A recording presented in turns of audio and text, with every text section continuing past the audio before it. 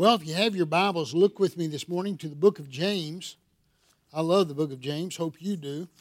It's one of those practical books that teach us so much about how to live for the Lord Jesus.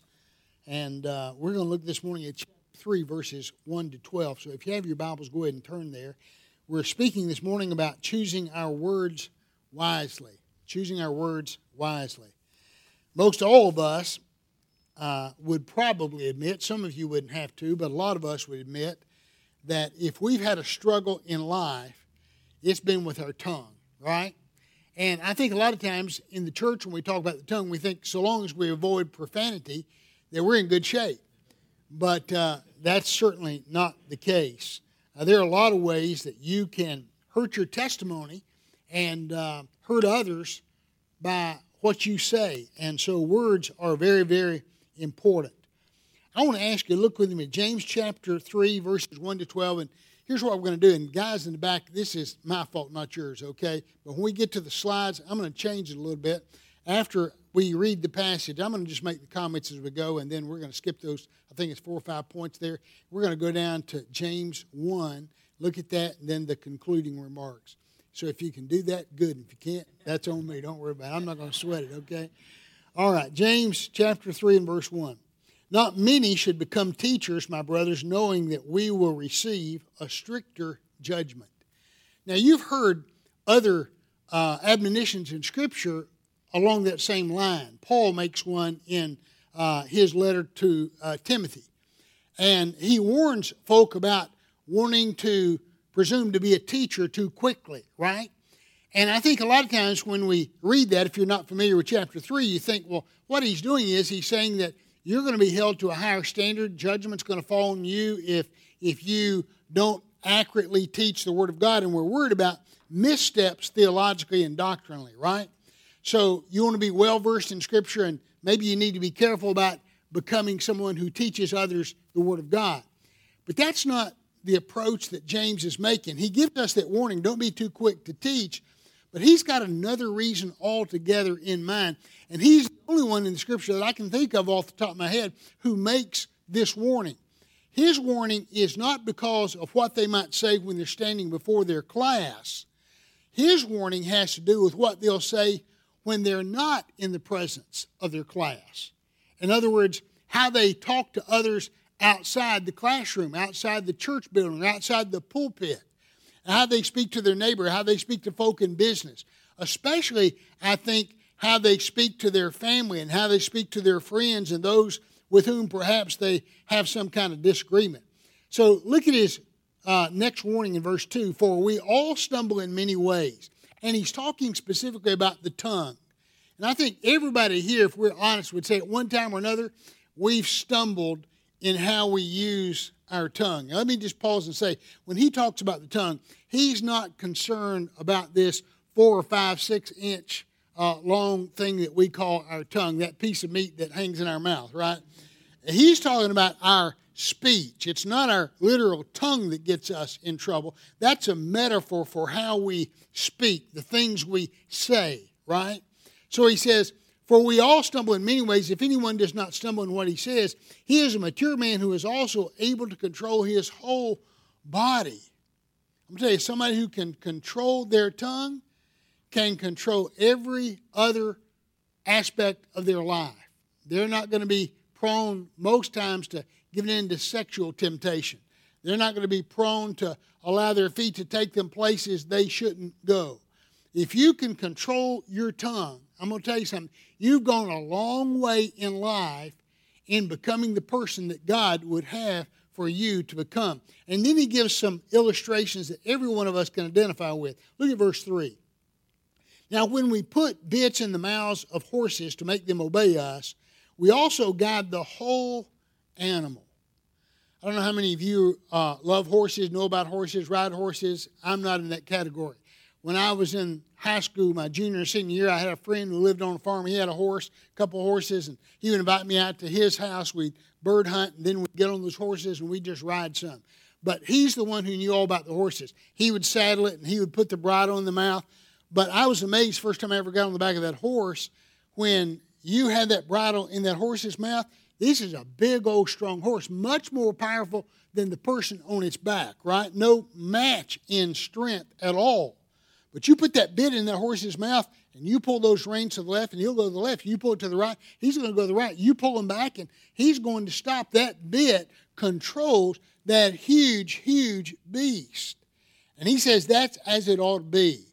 That rather than the beast control the man controls the beast through the use of the bit. Look at verse 4. And consider ships, though very large and driven by fierce winds, they are guided by a very small rudder wherever the will of the pilot takes them or directs them. I don't know about you, when I think about the marvels of the universe, I marvel a lot of things that probably a lot of you don't. It still amazes me. You can pick up the phone and push some numbers and somebody talks on the other end of the line, right? I know some of the science behind that, but it's still just a mystery to me. One of the real mysteries to me, though, has always been ships. To see a ship out there in the ocean. I mean, here's this ship that weighs thousands of tons, right? And it's loaded with cargo and it's loaded with passengers. And I understand the buoyancy. I understand how it floats. But it's hard to imagine to me that you can propel that ship exactly in the direction you want it to go. And even before there were motorized ships, when the wind pushed the ships, which is what James is talking about, he says, here's this huge ship. It's loaded down with cargo and with people. And the captain can stand there with one hand on the wheel, right? And he can turn it one way or turn it to another. And because it has a connection to the rudder, that little small rudder, which weighs absolutely nothing compared to the whole ship, he directs that ship either to the left or right or straight. He puts it exactly where it needs to go. Look at verse 5. So too, in the same way, in other words, though the tongue is a small part of the body, it boasts great things. In other words, one of the smallest parts of your body is your tongue, right? It's not nearly as consequential to look at as your eyes or your nose through which you breathe and your mouth, or your ears that you hear with, or your feet that carry you places, or your arms that you're able to carry a load with. Doesn't look nearly as consequential, but he says, boy, the tongue boasts great, great, great things. And that's true, isn't it? I want to ask you something. Don't raise your hand about this. How many of you in the last 10 years have been in a fist fight with somebody? Don't raise your hand, okay? I hope nobody here. Probably nobody here. Maybe some child here, something like that, right? Maybe you just had a real bad day sometime, okay? But we don't get in trouble with our fist. We don't get in trouble over just the things we think very often. You know what gets us in trouble? One and all, it's our mouth, isn't it? I mean, you think about the troubles you've had most of the time in your life, it's because of the things you've said. Either arguing with somebody or angry with somebody or belittling somebody, or you put your foot in your mouth, you said the wrong thing at the wrong time, and sometimes unaware you do it. But our mouths are what get us in trouble more than anything else, isn't it? I mean, with the vast majority of people, that's true. He says, so though the tongue is a small part of the body, it boasts great things. Consider how large a forest a small fire ignites. My son, my dad, my brother, and I were going fishing in Washington State probably about 15 years ago. We booked a flight, and at the last minute we had to change because of forest fires throughout Montana. We had to change our course of action. It burned hundreds of thousands of acres. And that's the point he makes. You just start a little tiny fire, and it gets out of control, and it can destroy a whole 100,000 acres or more. Verse 6. And the tongue is fire. He says, I want you to understand, you're dealing with a force to be reckoned with when you talk about a person's tongue. You hear the expression, the power of the press. They're talking about the power of words. Man, words are powerful. The tongue is a fire. The tongue, a world of unrighteousness, is placed among the parts of our body. And listen to what he says about it. 2 or 3 things it does. It pollutes the whole body. You know what something is when it's polluted, right? It's contaminated. I mean, it's good one moment, but it's turned bad because it becomes polluted and it's contaminated. He says the tongue contaminates the whole body. It sets the course of life on fire. Can any of you think of some folk, you hear about it now all the time because of the woke movement. That's a lot of nonsense at times, but I want to tell you something. There are folks who have legitimately ruined their lives because they spoke things they should never have said. And again, I'm not talking about the modern day woke movement. I'm talking about they legitimately destroyed their lives by saying things that should never have been said. Sometimes they breach a confidence. Sometimes they tell a lie. Sometimes they speak hatefully. Sometimes they speak cruelly.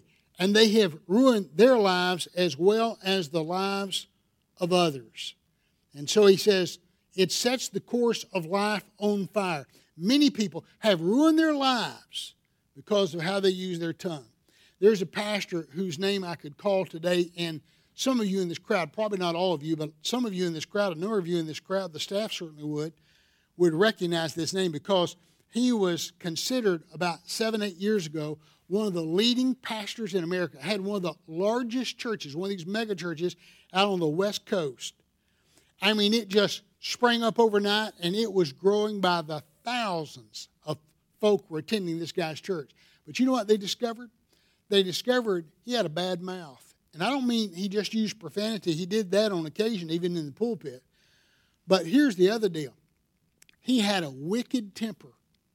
And what ultimately happened is he would turn on members in the congregation, turn on staff folk, turn on family, and he would say outrageous things until finally it cost him his church, cost him, I don't even know about his family, but it cost him his church, and the church ultimately collapsed around him. And so James is right. The tongue, a word of unrighteousness, is placed among the parts of our body. It pollutes the whole body, sets the course of life on fire, and is set on fire by hell. I'm telling you, you better be careful about what you say because it could be that you're being used of the devil in what you say when you're hurtful with your speech. Look at verse 7. Every sea creature, reptile, bird, or animal is tamed and has been tamed by man. And y'all ever been down to Sea World? Man, they'll get those fish, crazy people will, and they'll hold it out and let those killer whales come and eat out of their hand. Ralph's not going to do that. But there are folk who will do that, and it's because they have learned they can train those animals to do certain things. You ever seen those guys at the circus? They lay down on the ground, or typically they have one of their workers lay down on the ground, and they have that elephant come, and the elephant will put his foot right over their stomach or their back, but he won't put his weight down on them. They trust that animal because they have trained that animal. They will fight with lions and tigers and that sort of thing. My granddaughter has a way with dogs. She's got a little Australian Shepherd, and she's training it right now, and it can throw up a ball, and it's just a puppy, and it can catch that puppy in midair or catch that ball in midair and do all kinds of things. When she was a little younger, my daughter, not her mother, but her aunt, would invite us over, and we'd play games, the whole family. We'd be sitting in the dining room playing a game, and Scout would be in there with her dog, Roxy, a black lab, and she would teach her to do tricks. And she taught her how to sit and how to lay down and how to roll over to the left and roll over to the right and weave between her legs. She would tell her to sit and stay, and then she would take dog biscuits and put them on each paw. And you could tell that dog one of those biscuits so bad, and she would walk into another room and tell her, say, leave them, and walk into another room, and from the other room say, take them, and that dog would eat those dog biscuits. One day, we're there at the house playing, and she is in the other room, and I can tell she's teaching her to do something. And so finally she comes into the dining room. She looks at me and says, Papa, watch this. She tells Roxy, Roxy, sit. Roxy sits. Roxy, lay down. Roxy lays down. She says, Roxy, and goes, bang. The dog rolls over and sticks her leg straight up in the air, right? And that's what James is saying. He says, man, you can take an animal and you can teach reptiles. You can teach through giving them something to reinforce behavior. You can teach birds and animals and creatures everything in the world. But good luck taming the tongue. Good luck getting control over the tongue. No man can tame the tongue, verse 8 says. It is a restless evil full of deadly poison. Strong word to use, isn't it? I mean, you ladies, do you ever leave poison out on your cabinets for kids to get into? Of course not. You guys in your garage, you got chemicals you know would harm grandchildren. Man, you don't leave them within hand's reach, right? You put that stuff up because you don't want your children to be poisoned. But this is what he says. You need to be aware the tongue is a deadly poison. Man, it's a deadly, deadly poison. And then he says this, verse 9. We praise our Lord and Father with it, and we curse men who are made in God's likeness with it. Now, just a few moments ago, we sang songs about the goodness of God, and we were praising Him. I commented on it in my prayer. Thought the song selection was great, Brian. We talk about praising God and how good God is, and we occasionally will listen to a sermon. You ever been going down the road, you listen to a radio preacher, and you say amen as he's preaching? Or praise the Lord, man, that's right, you nailed it, that's good. He says, isn't it amazing? We praise the Lord with our tongues, and we can walk right out of a room of worship and get in our car. If we're not careful, we'll get into an argument with our spouse or get into a tiff with one of our kids. And we can say awful things, hurtful things, slanderous things. And then he draws this conclusion. Look at verse 10. Praising and cursing come out of the same mouth. Would everybody here agree with that? You ever seen that be the case? Just nod yes, right? And then listen to this conclusion he draws, because I'm going to tell you, it just breaks my heart. My brothers, these things should not be this way. Now, I want to tell you, we may agree or disagree on a lot of things theologically, a lot of things biblically. I don't think there's a person in this room who would take issue with what James just says. That out of the same mouth we praise God and then turn around 15, 20 minutes later and get into it with somebody and can just rip them to shreds. And James' conclusion is this: that just should not be. I mean, that just is inexcusable. That's just something that should never take place, that with this same tongue I praise God and turn around and then belittle my wife or my children, my husband, folks I know, people I work with. Man, that just cannot be. That's just unthinkable in James' mind. And he tells us why it's unthinkable. Look at verse 11. Does a spring pour out sweet and bitter water from the same opening? Well, you know the answer to that. It's obviously no. It's a rhetorical question. No. It's just something that doesn't happen. We've gotten away from using water fountains during COVID, right? I look forward to when we can open those up again. But when you used to use a water fountain, you went up and you pushed that button and you bend over and take. Have you ever gotten a sip of water? Boy, that was good. I think I'll get another sip. Ooh, that's bad. Well, that's good. Well, that's bad. No. If it's good to begin with, it's going to continue to be good. And if it's bad from the beginning, it doesn't get good. It's going to continue to be bad, right? And that's what James is saying. Verse 12, can a fig tree produce olives, my brothers, or a grapevine produce figs? We know the answer to that. The answer is no. I mean, fig trees produce figs and grapevines produce grapes. Olive trees produce olives. Neither can a saltwater spring yield fresh water. Now again, I'm emphasizing that when James talks about the tongue, he's not talking about the literal tongue. He's talking about those things that we say. Words are powerful conveyors of thought. When I was a kid, Brother Mendel, school teachers in that day used to tell us all the time they would do it to help some child who'd been beat up on a little bit by somebody verbally. They'd come up and put their arm around that child, and they'd say something like this. Y'all have all heard it who are my age. These youngsters probably hadn't heard it as much, but people my age used to hear this all the time. They'd put their arm around that person who had been assaulted verbally, And they would try to encourage him. And they would try to encourage him by saying this, you just remember what I'm going to say? Sticks and stones will break your bones, but names will never hurt you. I think they quit doing that. You know why? It's a lie. There's no truth in it. It may make that little boy or girl feel better in the moment, but it's just not true. Can I tell you, most injuries you suffer in life where you break an arm, or you have to go to the ER and get sewed up, or maybe you get in a fight as a kid and you get a black eye, it's going to heal in a couple of days.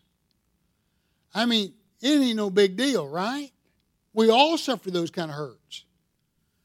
But I'm going to tell you something. There are hurts that we suffer as individuals when people who we have confidence in look at us and say things to us that are hurtful and spiteful and demeaning. And I'm going to tell you, I've talked to people for 50 years in counseling, and some of them, those wounds are as fresh today as they were the day it happened. I could tell you right now, and I'm not exaggerating, I could tell you illustration after illustration after illustration of people that I've dealt with in counseling who have told me about things that happened 30, 40 years ago in their life.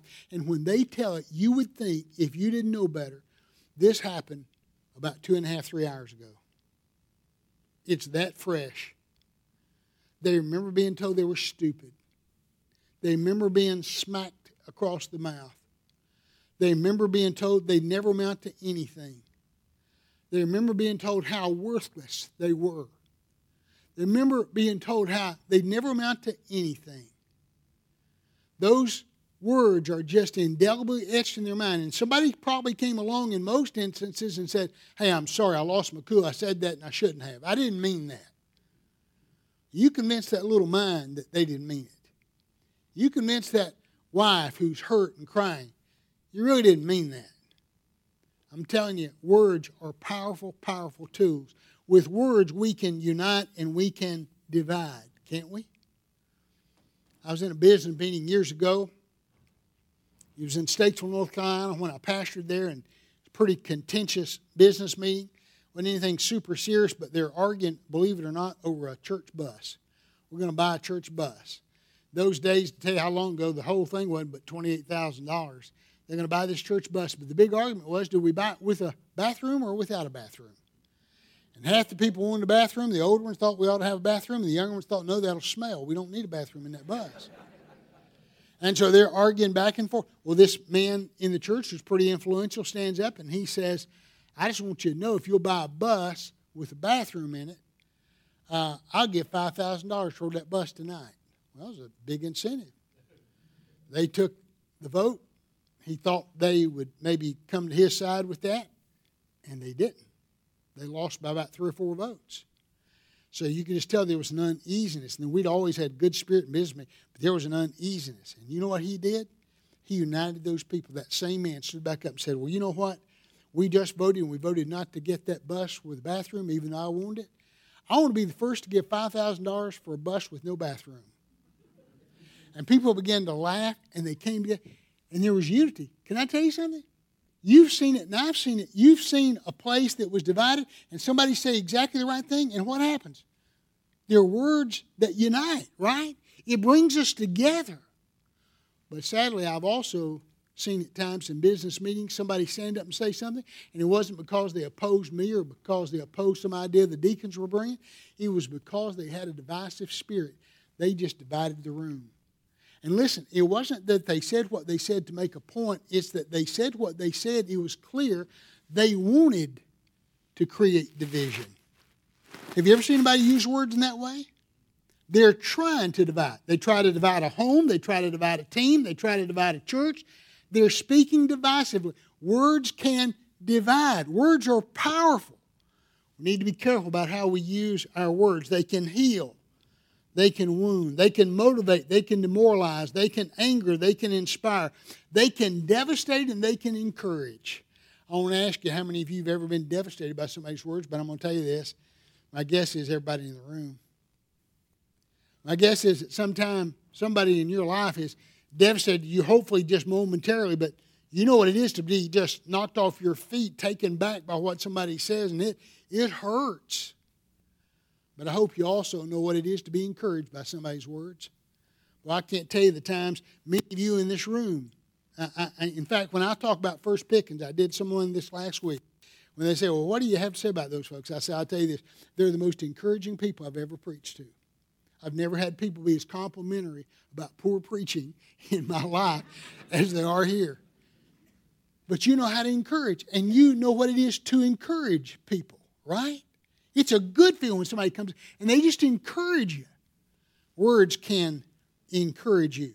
So let me ask you, have your words ever hurt anybody? Are you guilty of doing that, hurting somebody with your words? Are you also guilty of helping somebody with your words? Encouraging somebody? I bet you've done that to a waiter or a waitress before. You can just tell they're down and you just lift them up by what you say. Boy, it's a good thing, you know. Good feeling for not only the one being encouraged, but the one who's doing the encouraging to encourage other folk. Well, skip down with me now. Guys, if you can do that, look to James 1:19. And I want you to read this final verse with me, and then we're going to draw 5 quick conclusions. I want you to look to James 1. Go back a couple of chapters. This is one of my favorite verses in the Scripture. My dearly loved brothers, understand this. Everyone must be. Now just look up and listen to me at this point, because I want you to get this graphic in your mind. Everyone must be quick to listen, slow to speak, and slow to anger. And this is how he drives the point home. Because, the next verse, 4, the anger of man, are you ready for this? It never accomplishes the righteousness of God. When I first started preaching, 25 years of age, full-time out of seminary, I went to my first church, Western Avenue in Statesville. And boy, I had a little bit of a temper. And I actually thought, you know, it's a good thing. Because I'm not going to let anybody run over me. I'm not going to let anybody abuse the church. And boy, if you get out of line or something, I'm going to be quick to tell you. I'm going to tell you. And I was reading Scripture one day, and God convicted me through this verse I just read to you. Be quick to listen. Most of us would do well to listen way, way, way, way, way more than we do. And slow to speak. You know who my heroes are in life? The people typically who say the least. When I think of the people in life who I most want to be like, it's typically people who say the least. And then he says, slow to anger. And this is why, because the anger of man, and he's either right or he's wrong in this. Either God, when he inspired him, was right or he was wrong. It never accomplishes the righteousness of God. If you've got a temper and you're proud of it because you think, I just speak my mind, I just tell the truth, I'm just candid, really, you need to think of yourself in a different way, that you're just cruel and don't have a filter. You understand? That you just speak too quickly. That you're arrogant. And we don't like to think of ourselves that way. But I'm going to tell you, the anger of man never, ever, ever, ever once accomplishes the righteousness of God. You don't need that. You don't need that. So what can we learn from the passage we've looked at today? Well, we can make a choice, and that choice should be to use my tongue the way God intended for me to use my tongue. For me to honor God with my tongue. Now, I would guess that everybody in this room to this point would say, well, Pastor, I'm with you and I'm in agreement, and I'd like to. So how do I do that? I'm going to tell you 5 things just real quickly. You can write these down if you want to. But here's 5 ways you can do that. 5 practical, real ways you can do it. 1, choose not to injure others with your words. Choose not to injure others with your words. Now, how am I going to go about doing that? First of all, when I'm angry, I'm going to speak with extreme caution. I'm going to speak with extreme caution whenever I find myself getting angry. So here's what that involves. I've got to know when I'm getting angry. And a lot of us, I'm fearful, don't. Anger just kind of sneaks up on us, right? You've got to become aware of what you're feeling. And when you feel yourself getting mad, the best thing you can do is shut your mouth. and just saying, I'm going to be extremely careful. I'm going to be on red alert like the military when it comes to using my tongue, employing my tongue, because this is a vile weapon I have at my disposal. I'm going to be especially careful when I open my mouth, whenever I'm angry, because I don't want something to come out that will cause me harm or cause someone else harm. I choose not to injure others as I speak. Additionally, if I'm going to do that, I've got to avoid being critical as often as I possibly can. Because watch this, and this makes common sense. The more critical I am, the more I am apt to hurt somebody with my words. Would you agree with that? The more often I am critical of others or some situation, the more apt I am to misspeak. So what I've got to learn to do is this. I've got to quit being critical as much. I used to tell my son when he was a little boy, you know, son, it is possible to have a thought and not say it. We live in a world today where folks don't get that. You understand? They think they have a license somehow. If they think it, I just got to tell people. They want to know what I think. Can I tell you something? They don't want to know what you think. Most people don't give a nickel what you think. Most people would rather you listen to what they think, right? And that's what gets us in trouble. We all have got these opinions, but you've just got to learn to not commentate on everything that goes on in the world. Have you ever seen folk who, it doesn't matter what happens, where it happens, if it's at school, if it's on the playground, if it's in church, if it's in business, if it's at the courthouse, something happens? Well, let me just tell you what I think about that. They've got to be a commentator for it. You know what I miss about the news when I was a kid? When I was a kid, you cut on the news for 30 minutes and you heard somebody say, and here's what happened in the world today, and they just mostly show you clips of what people were saying, and then let you draw your own conclusion. Well, now they show you about a 15-second clip, and they got 7 guys there to tell you what they just said. And they'll spend the next 30 minutes telling you what they just told you, right? And they got all these different opinions. And how many of you really appreciate all their opinions, right? I want to tell you something. In real life, that's how folks feel about mine and your opinion. I'm not saying it's about you, it's about me. They don't care what we think. So if you want to keep from hurting folks' feelings, don't feel like I've got to give everybody my opinion on what just happened. No, you don't.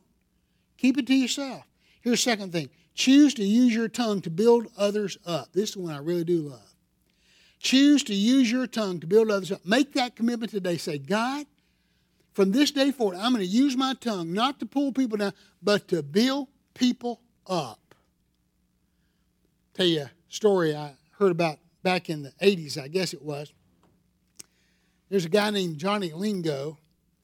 He was a native from Pacific Island, way out near Tahiti somewhere. And this guy was a good-looking guy, young guy, late 20s, eligible bachelor, most eligible bachelor on the island. All the young ladies in town had wondered, when is he ever going to get married? They had a different kind of custom in that place where he lived.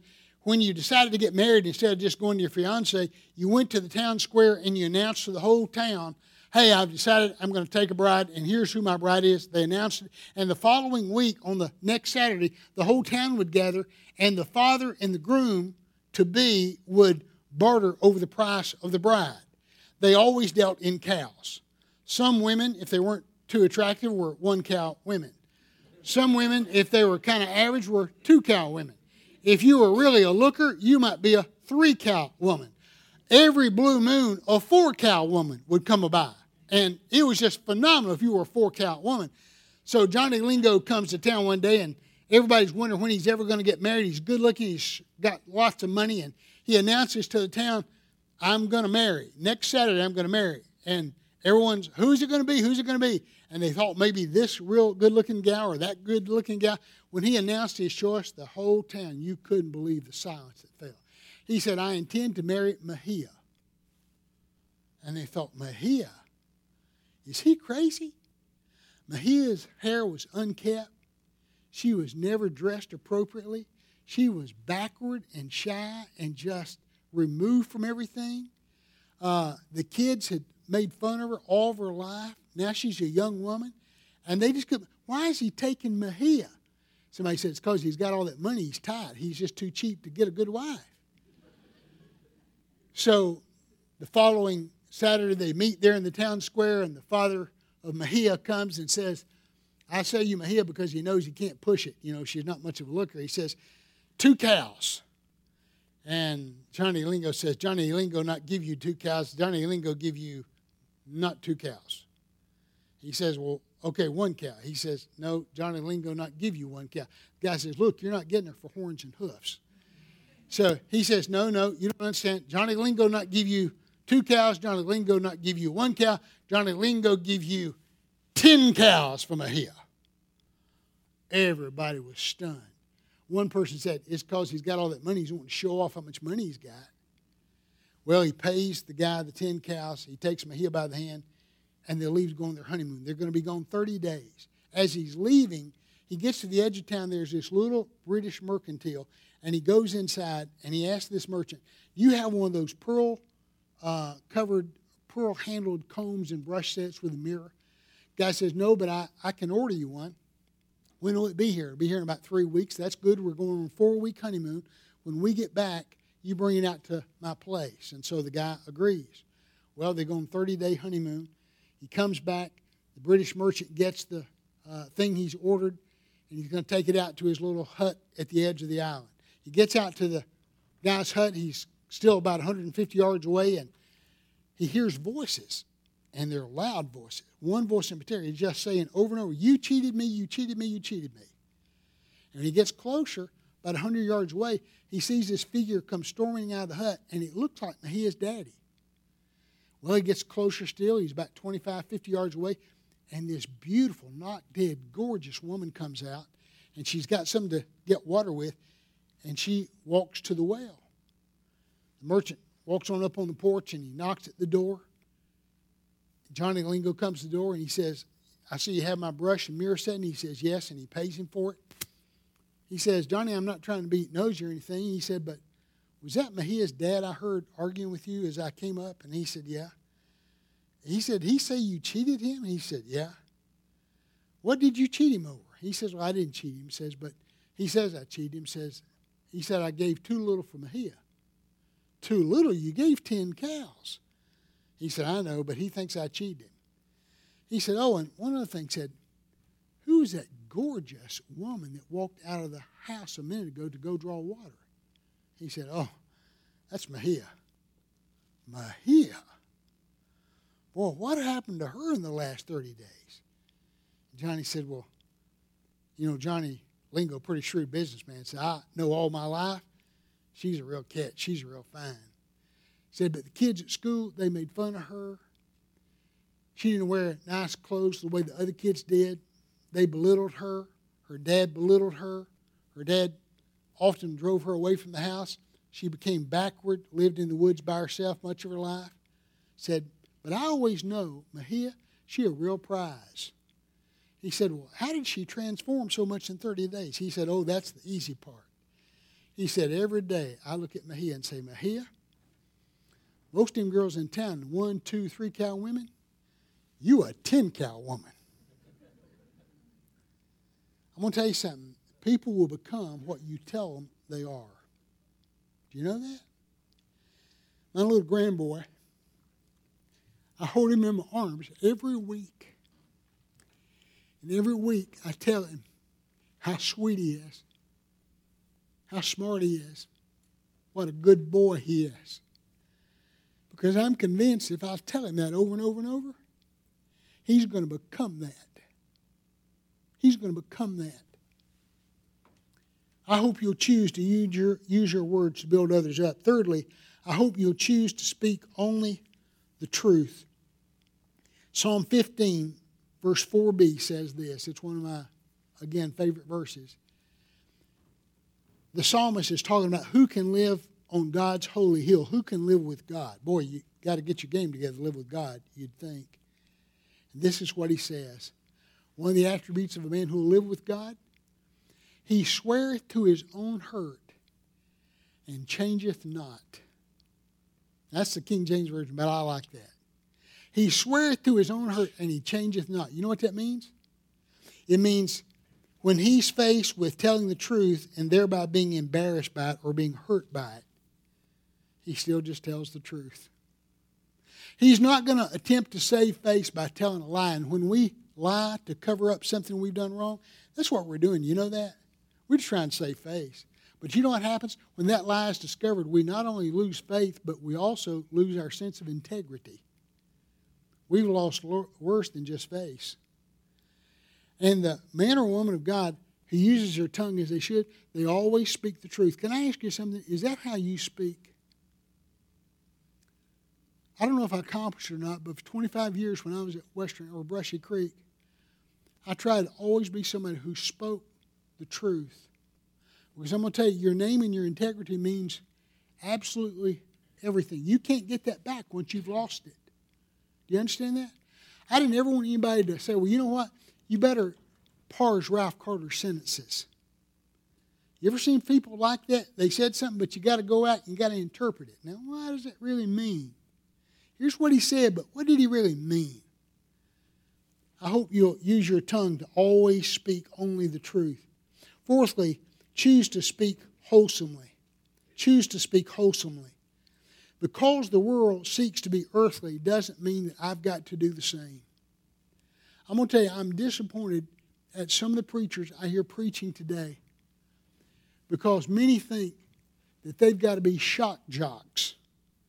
They've got to use the language of the world and earthy terms. And I know we want to be colorful and we want to be graphic and paint pictures for people. But I want to tell you something. You don't ever have to be earthy. I don't know about you. My favorite type of movie is a comedy. But I've just about quit watching them. And the reason is because people today will settle for cheap laughs by just using a word of profanity or saying something vulgar or crude or off-color.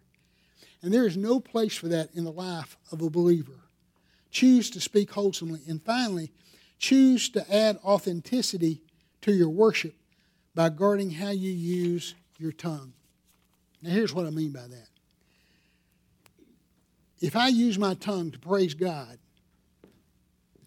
it nullifies my act of worship and my credibility and authenticity as a believer. If 15 minutes later, 20 minutes later, I'm heard talking in a fashion, I'm not talking about just crude speech, I'm talking about being hateful. It nullifies the authenticity of my worship. If I'm able to do that with a waitress or with my wife or with my children or my grandchildren or somebody with whom I have a dispute, we're all going to get in disputes. You're going to have arguments, but I want to tell you something. You don't have to be somebody who uses abusive speech, even when you disagree with somebody. When I'm fishing at times, I love to fish. When I fish at times, if a fish breaks off my hook, I reach my tackle box and get another hook, and I'll tie it on. And when I get it snug, I've drawn it tight. I'll look in my tackle box for a knife. If I can't find a knife, I'll look for a pair of fingernail clippers. When I can't find a pair of fingernail clippers, those of you who fish know what I'm about to say, right? Can I tell you something? God didn't give me teeth to cut fishing line with. He didn't. And when I use my teeth for that purpose, I run the risk of hurting myself, hurting my teeth. When I use my tongue in a way that God didn't intend for me to use it, I run the risk of hurting myself and hurting those around me.